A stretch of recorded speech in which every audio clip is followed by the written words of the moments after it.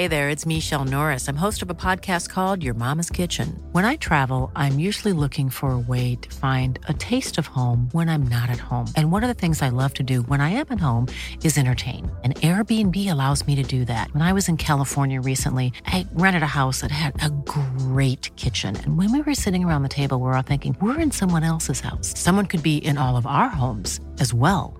If you have a home, but you're not always at home, you have an Airbnb. Your home might be worth more than you think. Find out how much at airbnb.com/host.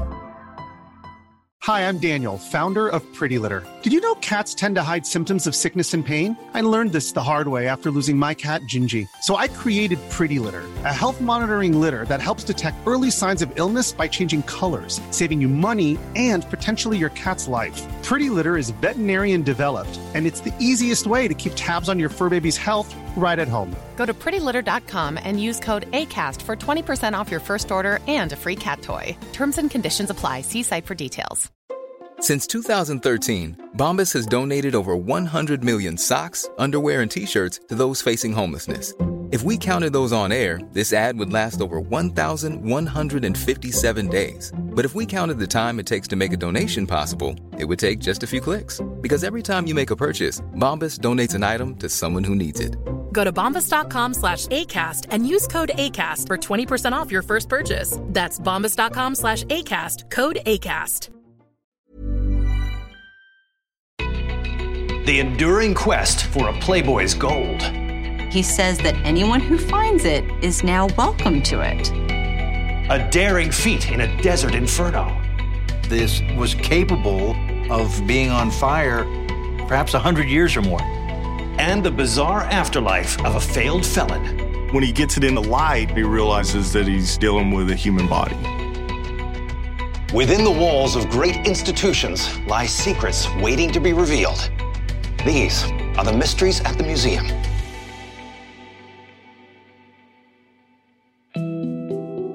Settled during the Great Land Rush of 1889, Guthrie, Oklahoma was the first capital of America's 46th state. And among the Victorian-era buildings that line its historic downtown is a stately repository of the region's heritage, the Oklahoma Territorial Museum and Carnegie Library.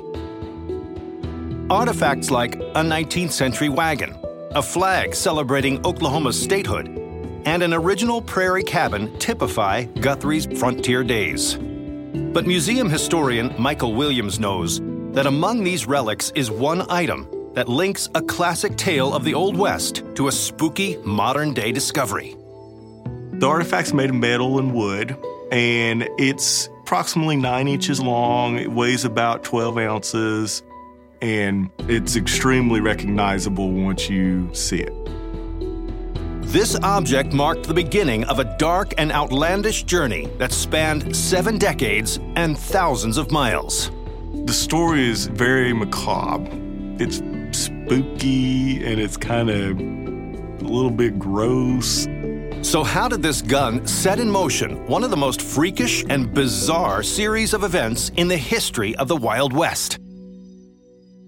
It's 1976 at the New Pike Amusement Park in Long Beach, California. Here, visitors enjoy over 200 games, roller coasters, and concessions, including a popular haunted ride called the Laugh-in-the-Dark Funhouse. In early December, a Hollywood TV crew rents the Funhouse to shoot a scene for a show. While setting up a shot, a prop technician attempts to reposition one of the ride's creepy attractions, a mummy that hangs in a noose from the ceiling. But he accidentally breaks its arm off. He apparently reaches down, picks it up, and when he gets it in the light, the tech notices a bone sticking from the arm. At that point, he realizes that he's dealing with a human body. Park operators are perplexed by the discovery. Don't know how long it's been in the Funhouse. They really don't have any kind of information at all on it. In an effort to identify the mummy, authorities transport it to the coroner for autopsy. The coroner realizes that he's a middle-aged Caucasian man. A small indentation on the torso indicates the cause of death, a bullet wound to the chest. And as he continues to examine the body, he makes a bizarre discovery. The coroner opens the mummy's mouth and realizes that there's foreign objects inside. The coroner pulls out several paper tickets that read Sonny's Amusements and a copper penny from 1924. Perplexed by these curious clues, the coroner issues a press release in the hopes of uncovering the mummy's identity. Within days, newspaper reporters establish that Sonny's was a Los Angeles crime museum that closed decades earlier. And this mummy was once exhibited as the infamous Oklahoma outlaw. So who was this man, and what misadventures led to his strange preservation as a funhouse ghoul? It seems the story of this mummy's strange journey to the laugh-in-the-dark funhouse begins in northern Oklahoma in 1911. Elmer McCurdy is a 31-year-old alcoholic drifter and bandit planning an ambitious heist. $400,000 in cash aboard the southbound MK&T Express. At 1 a.m., McCurdy and two accomplices flag down the train and force their way on board. But their luck takes a turn for the worse when they find no cash in the valuables cabin. At this time, they realized that they'd stopped the wrong train. A disappointed McCurdy ransacks the train for loose change and whiskey. News of the attempted heist spreads quickly, and a posse of lawmen is dispatched to track down McCurdy. 2 days later, they corner him in a barn on a remote ranch. The three lawmen start exchanging shots with McCurdy. A sharpshooter named Stringer Fenton strikes McCurdy with a fatal bullet, fired from this Luger pistol on display at the Oklahoma Territorial Museum. McCurdy's body is then brought to the nearby town of Pawhuska. They turn the body over to Joseph Johnson, the undertaker. When no one steps forward to claim the remains, Johnson senses an opportunity. News had spread around that there had been a train robbery and a shootout, and, here was this dead outlaw. He packs McCurdy's remains full of toxic chemicals to preserve the corpse and dresses it in outlaw garb. He then sets the body on display in his back room, advertising for all to come see this new attraction, the Oklahoma outlaw. People come from miles around to look at the dead outlaw. At some point, Johnson started charging a nickel for people to come and see the body. As word of the popular spectacle spreads, several carnival owners approached Johnson hoping to buy the mummy for their own sideshows. Unwilling to relinquish his profitable enterprise, Johnson refuses the offers. But several weeks later, a man arrives at the funeral parlor with a different kind of request. He makes the claim of being Elmer McCurdy's brother. He said he was there to fulfill his mother's dying wish, to bring Elmer home to her in California. Johnson can't say no to McCurdy's family and releases the body to the man. But it's not long before he hears some shocking news. So within days of leaving Johnson's funeral parlor, the mummy ends up in a traveling sideshow. Duped out of his lucrative enterprise, Johnson is furious. In the years that follow, McCurdy's body shuttles between various museums and carnivals. At Sonny's, patrons are encouraged to insert their admission tickets into the bandit's mouth. Over the years, people fail to realize that he's human. He's a sideshow attraction. He's a mannequin. He's a mummy. He's lost to the world as a human being. But in 1977, after the Los Angeles coroner positively identifies the remains as those of Elmer McCurdy, they are shipped to Guthrie, Oklahoma, and finally laid to rest. And this pistol, on display at the nearby Oklahoma Territorial Museum, represents the starting point for the remarkable posthumous journey of one of the state's most infamous outlaws. Philadelphia may be best known for its prominent role in achieving America's independence, but it is also the nation's first center for scientific and technological innovation. And dedicated to documenting early advances in these fields is the Franklin Institute. Among its collection are a Baldwin 6000 locomotive, a massive Foucault pendulum, and the first bifocal glasses in history, designed by museum namesake Benjamin Franklin. But dangling from the ceiling of the air show exhibit is a particularly impressive artifact of 20th century innovation. This contraption weighs 800 pounds.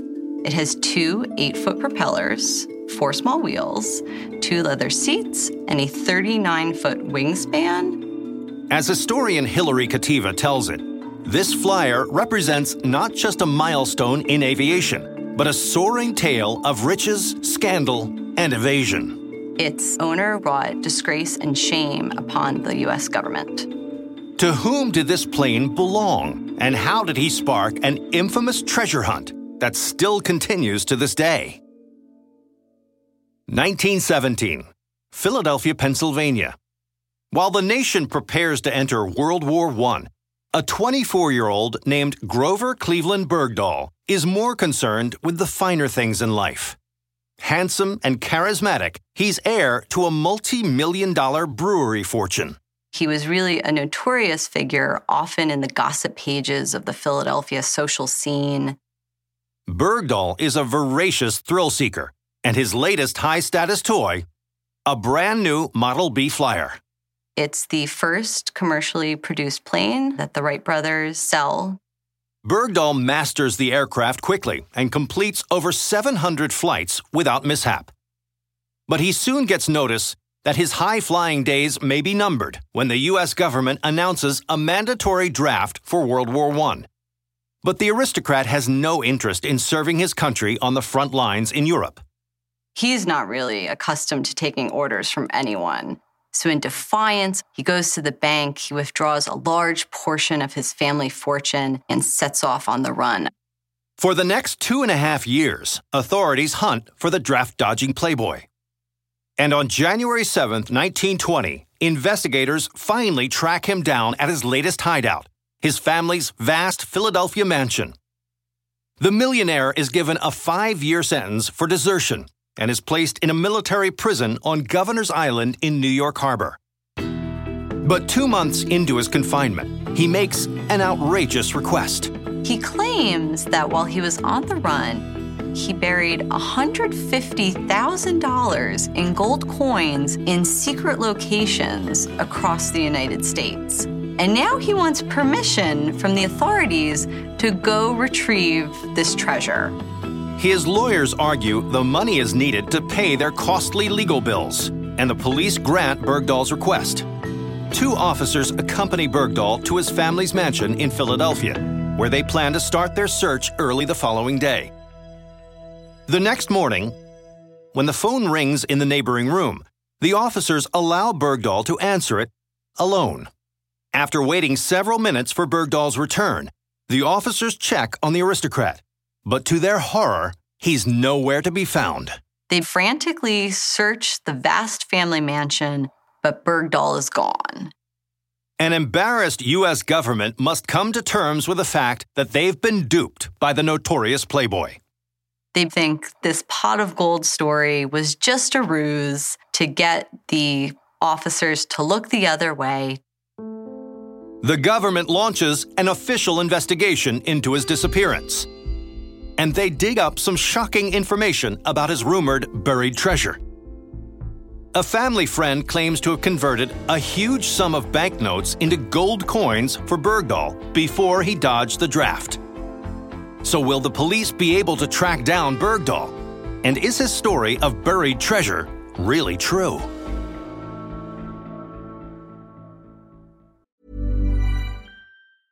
Hiring for your small business? If you're not looking for professionals on LinkedIn, you're looking in the wrong place. That's like looking for your car keys in a fish tank. LinkedIn helps you hire professionals you can't find anywhere else, even those who aren't actively searching for a new job but might be open to the perfect role. In a given month, over 70% of LinkedIn users don't even visit other leading job sites. So start looking in the right place. With LinkedIn, you can hire professionals like a professional. Post your free job on linkedin.com/people today. Hey there, it's Michelle Norris. I'm host of a podcast called Your Mama's Kitchen. When I travel, I'm usually looking for a way to find a taste of home when I'm not at home. And one of the things I love to do when I am at home is entertain. And Airbnb allows me to do that. When I was in California recently, I rented a house that had a great kitchen. And when we were sitting around the table, we were all thinking, we're in someone else's house. Someone could be in all of our homes as well. If you have a home, but you're not always at home, you have an Airbnb. Your home might be worth more than you think. Find out how much at airbnb.com/host. Wow. Nice. Yeah. What you're hearing are the sounds of people everywhere putting on Bombas socks, underwear, and T-shirts made from absurdly soft materials that feel like plush clouds. Yeah, that plush. And the best part? For every item you purchase, Bombas donates another to someone facing homelessness. Bombas. Big comfort for everyone. Go to bombas.com/ACAST and use code ACAST for 20% off your first purchase. That's bombas.com/ACAST. Code ACAST.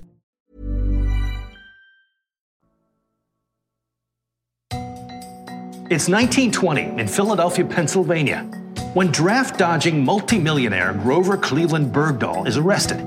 He claims to have buried $150,000 worth of gold in a secret location.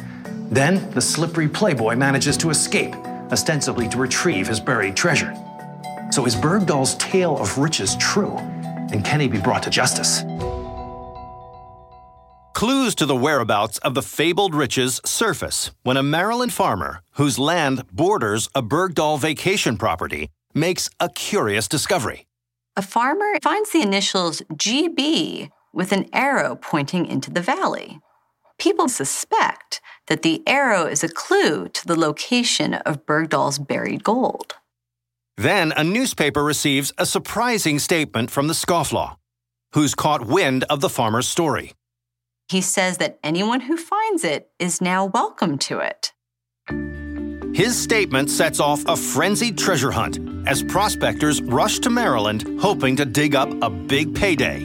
But no gold is ever found. Then, 19 years later, Bergdahl decides it's finally time to face justice and turns himself in. Under a wartime law that commandeers the property of those who flee, the government seizes many of his assets, including his beloved Model B flyer, now on display at the Franklin Institute. But before heading to the slammer, Bergdahl delivers one more twist to the story of his hidden gold. He claims he retrieved his treasure, which was buried in the back of his closet the entire time. Much of the public has lost all trust in Bergdahl and his tales of treasure. But to this very day, there are those who believe that $150,000 in gold coins is still out there. Today, it would be worth $1.4 million. And for visitors to the Franklin Institute, Bergdahl's Model B flyer remains a soaring reminder of the incorrigible Playboy and his fabled hidden riches. San Diego, California is known as the city in motion for good reason. 70% of its 30 million visitors arrive by car each year. But documenting a more lofty form of travel is the San Diego Air and Space Museum. The institution tells the story of famous flyers, like the Spirit of St. Louis, the Apollo 9 command module, and impressive fighters from World Wars I and II. Yet amidst these venerated vessels is a little-known oddity. The artifact is about 3 feet high and 2 feet wide and made out of aluminum and plastic. It has 16 empty milk jugs attached to it with rope and tape. Although these mundane materials were not intended for flight, according to communications director Jessica Packard, this artifact reached realms typically graced only by commercial airliners. This was part of an extremely dangerous journey with shocking results. Who constructed this makeshift marvel? And how did he pilot it to unimaginable heights? 1982, San Pedro, California. 33-year-old truck driver and aviation enthusiast Larry Walters has dreamed of a career in the Air Force since he was a child.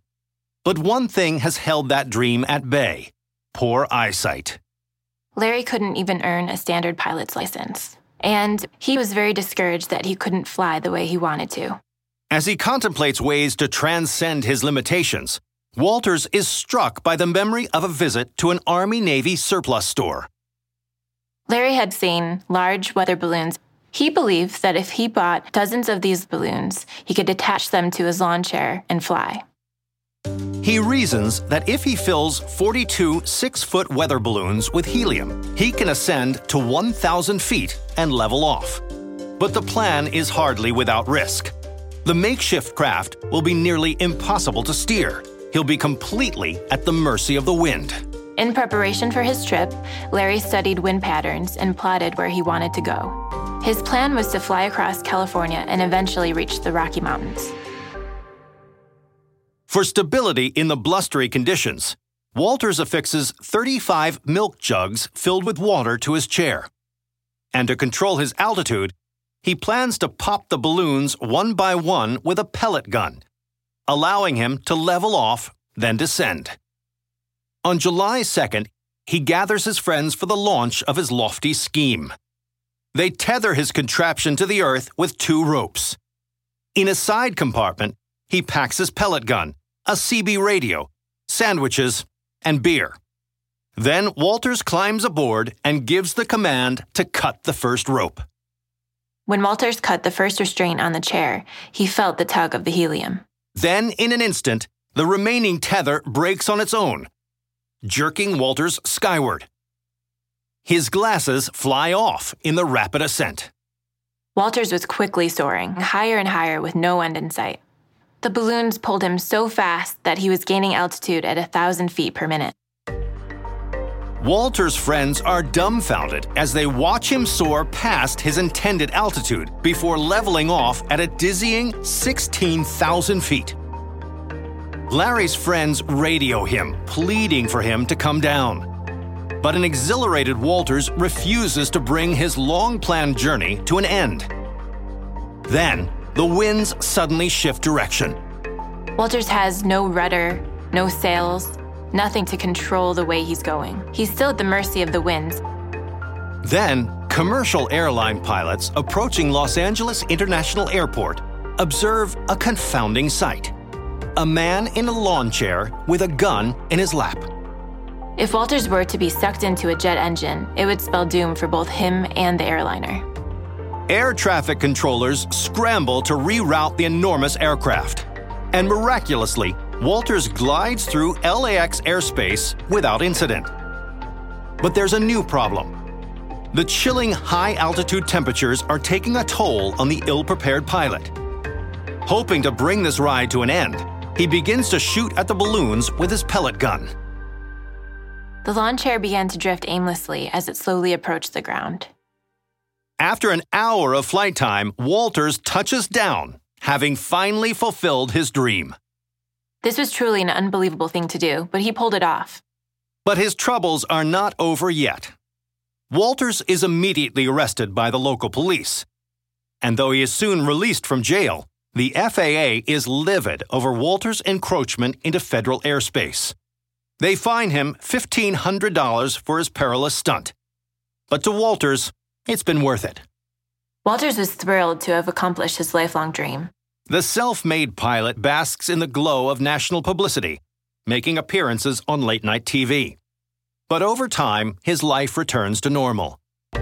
Today, this aluminum lawn chair that propelled an unlikely pilot into the annals of aviation sits at the San Diego Air and Space Museum as a testament to the power of dreams and one man's crazy scheme to make his come true. 40 miles outside of New York City is the quiet township of Old Bridge, New Jersey. Here, small ponds which dot the landscape were once used in the 1800s to harvest clay for pottery.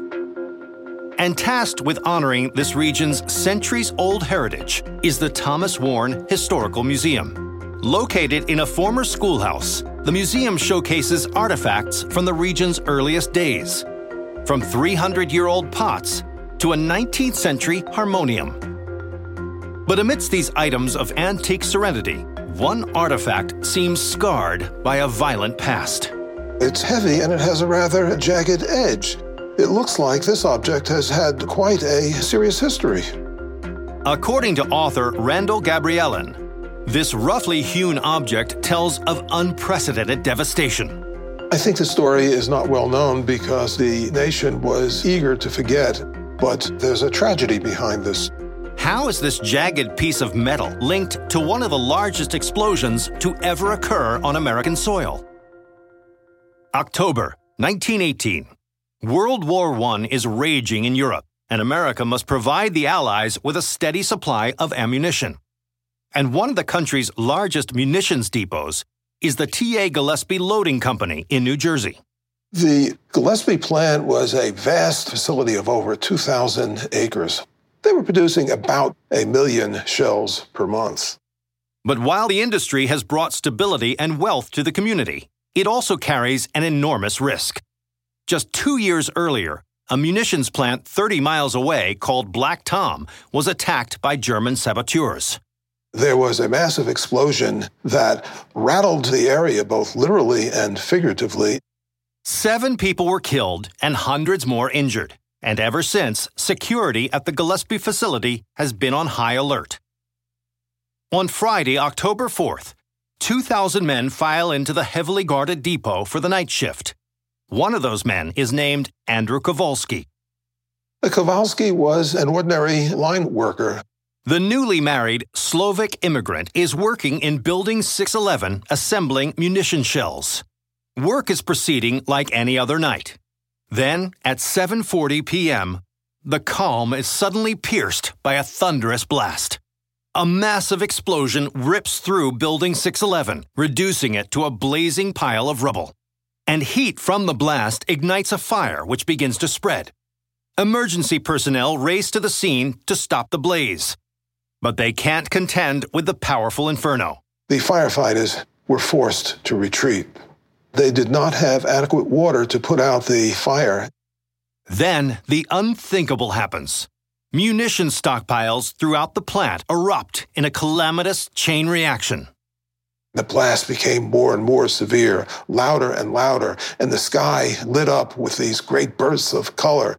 As workers scatter, shells like this 75mm casing from the Thomas Warren Historical Museum fall all around them. It was panic. It was terror. Then artillery shells begin to careen into the nearby town. Citizens flee their homes as shells rain down on the city streets. Helpless authorities can do nothing but wait for the chain of explosions to subside. Then, on Sunday morning, 48 hours after the first explosion, the flames finally die down. When the smoke clears, over 300 buildings have been destroyed, and more than 100 people, including Andrew Kowalski, have perished.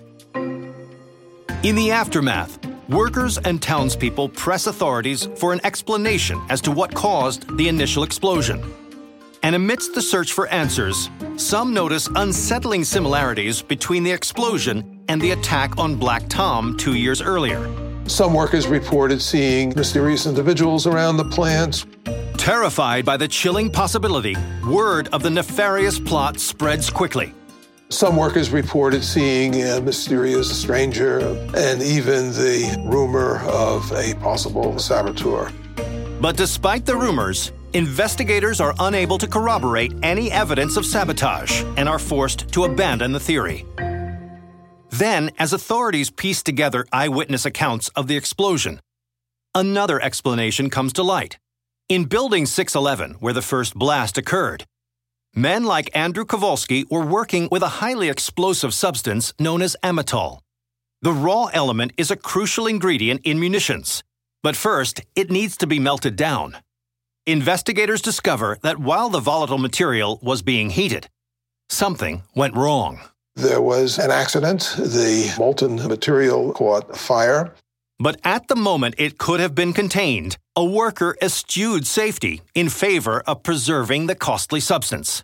The worker didn't take the hose to the kettle because he wanted to save the kettle full of amatol. And as the temperature rose, the amatol exploded. triggering a deadly chain reaction. His intentions were good. His results were tragic. In the wake of the disaster, plans are quickly drafted to rebuild the plant. But only 5 weeks later, the war ends, and all efforts to rebuild are suspended. In the following years, the devastating explosion at the Gillespie plant fades from public memory. But the brave sacrifice of men like Andrew Kowalski does not. He was fighting a fight that was just as courageous as those on the battlefront because he gave his all for his country.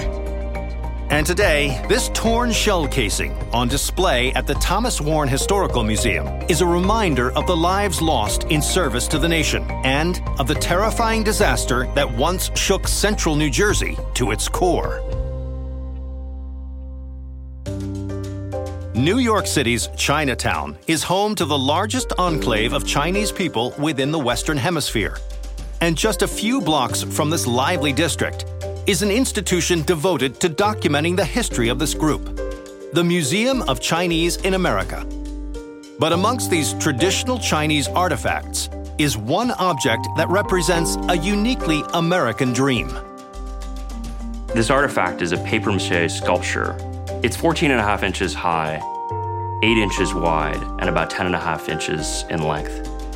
According to author Patrick Ratton Keefe, this sculpture speaks to the unbelievable lengths some took in hopes of a better life. It's a symbol of freedom created under incredibly trying circumstances. Who made this eagle sculpture? And what harrowing circumstances led to its creation? 1993. Queens, New York. In the early morning hours of June 6th, 2 Park Service officers are patrolling the beach near the quiet community of Breezy Point. The most they might expect to encounter would be a teenage keg party out on the beach. But what starts out as a typical patrol soon takes a dramatic turn. When the officers heard these screams, they pointed their flashlights out into the water and they started seeing people flailing in the surf. They see a ship apparently stuck in the shallow waters, and what appears to be passengers frantically swimming to shore. The officers immediately call for backup. And in short order, you had police cars, fire trucks, helicopters in the air, emergency vehicles of every description. Through the early morning hours, first responders pull people from the frigid, turbulent waters. In the end, 10 people die and 276 survive, all of them passengers on a ship called the Golden Venture. But officials are presented with a huge challenge. Few of the survivors speak English. As they realized that these people were actually illegal immigrants, law enforcement tried to figure out where had these people come from. When the survivors are processed by the INS, they reveal to translators that they are from the Chinese province of Fujian, and that they fled their native country in a desperate bid to escape poverty and political repression. But leaving China through legal channels was no easy task. So the desperate immigrants entered into agreements with criminal gangs known as snakeheads. A snakehead is a people smuggler who you can pay to take you out of one country and into another. No passport, no visa, no problem. Working with an informant within the snakeheads, investigators learn that the smugglers plan to anchor the Golden Venture near the New York coast and then unload their human cargo onto small, stealthy fishing boats. But along the way, the plan went terribly awry. The gangs operating in America had attracted the attention of local law enforcement. Many members had been arrested shortly before the Golden Venture's arrival, leaving the ship's crew with no way to safely shuttle the passengers to shore. They had no other options, so it was really out of desperation that they ran the ship aground. The passengers had only one choice: jump into the frigid waters and swim for it. So who organized this massive human smuggling ring?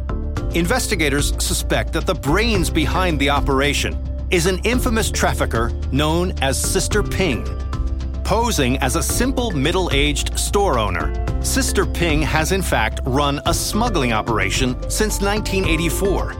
The profitable enterprise has made her into one of the FBI's most wanted Asian crime figures.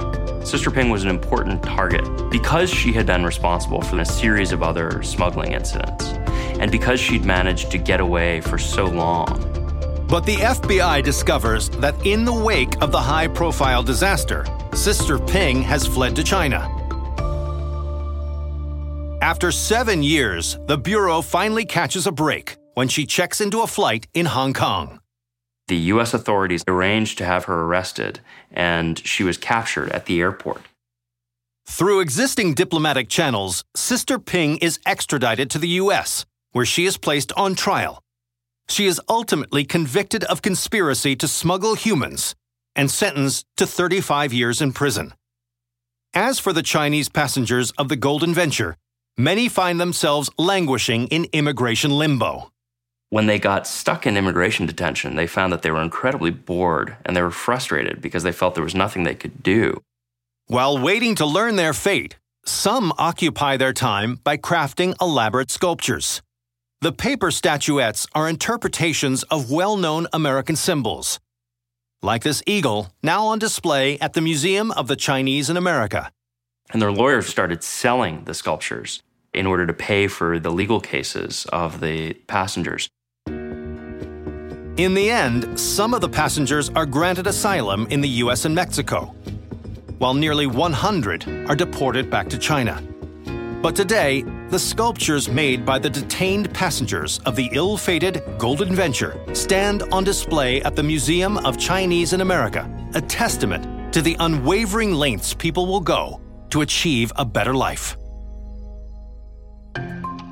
College Station in Central Texas is home to Texas A&M University. Founded in 1876, it houses the George Bush Presidential Library and Museum. Here, visitors can view items that commemorate the country's 41st president, such as an Avenger torpedo bomber like the one Bush flew in World War II, as well as his own personal baseball glove. But there's one artifact here which honors another famous Texan. This object is round, it's hard, it's red, it has an insignia on the front, it's a little well-worn. According to Professor of History Paul Spellman, this hard hat is inextricably linked to a scorching tale of bravery. It's a story of danger, but it's also a story of great courage. Who wore this helmet, and what role did he play in an explosive act of heroism? 1961. The Algerian Sahara. The arid and rugged terrain of this African desert conceals a vast treasure, a sprawling 20,000-acre deposit of oil and natural gas. It's considered one of the largest in the world. The wells of energy companies dot the landscape, and it seems the source of their riches will flow forever. But on November 6th, on a site run by Phillips Petroleum Company, disaster strikes. The oil rig workers heard this tremendous explosion. A spark above a ruptured pipe ignited the well's seemingly endless supply of gas and is shooting flames 800 feet into the air. For a mile radius all the way around a desert, you could feel the heat, you could feel the vibration in the earth itself. You could not step closer to it without feeling real burn. So severe is this fire that it's named the Devil's Cigarette Lighter. In the wake of the accident, thankfully, no one is hurt. But with 550 cubic feet of gas spewing out each day, there's no telling how long the inferno will last. This was capable of being on fire for perhaps 100 years or more. The towering gas fire is costing the Phillips Petroleum Company hundreds of thousands of dollars a day. And they know there's only one man who can stop the blaze. He was a man named Red Adair. 46-year-old Paul Red Adair has built a reputation as one of the most fearless oil and gas well firefighters in the world. And Red accepts the daunting challenge. Once in the desert, he starts laying out his audacious plan. Red knows that applying water to the fire will only cause it to spread.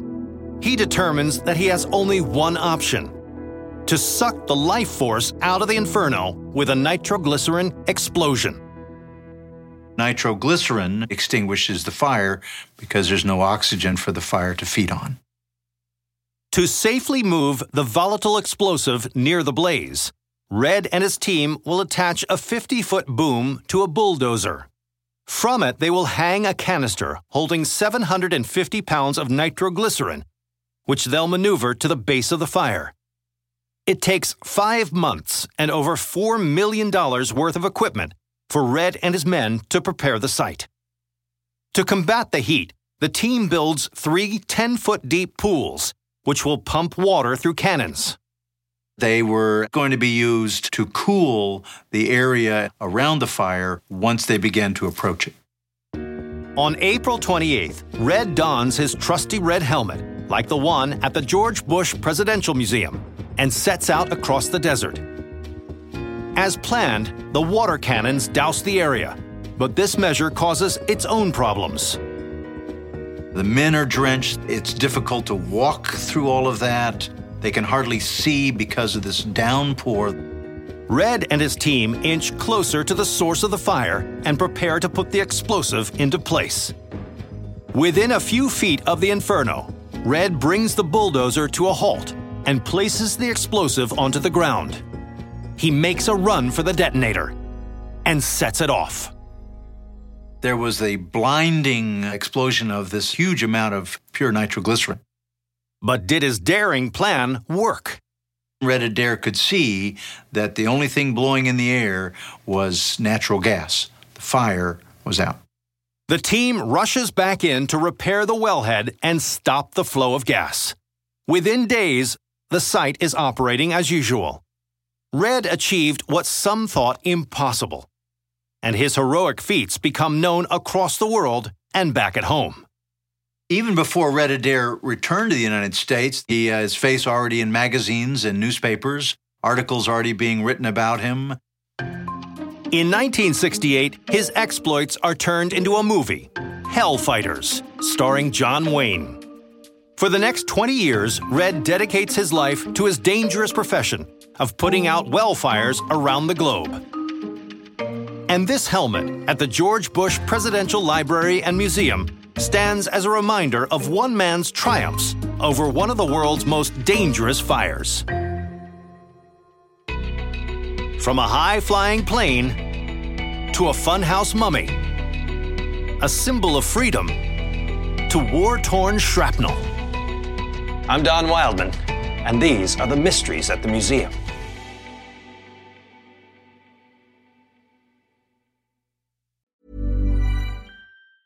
Hey, it's Paige DeSorbo from Giggly Squad. High quality fashion without the price tag. Say hello to Quince. I'm snagging high-end essentials like cozy cashmere sweaters, sleek leather jackets, fine jewelry, and so much more. With Quince being 50 to 80% less than similar brands. And they partner with factories that prioritize safe, ethical, and responsible manufacturing. I love that. Luxury quality within reach. Go to quince.com/style to get free shipping and 365-day returns on your next order. Quince.com/style.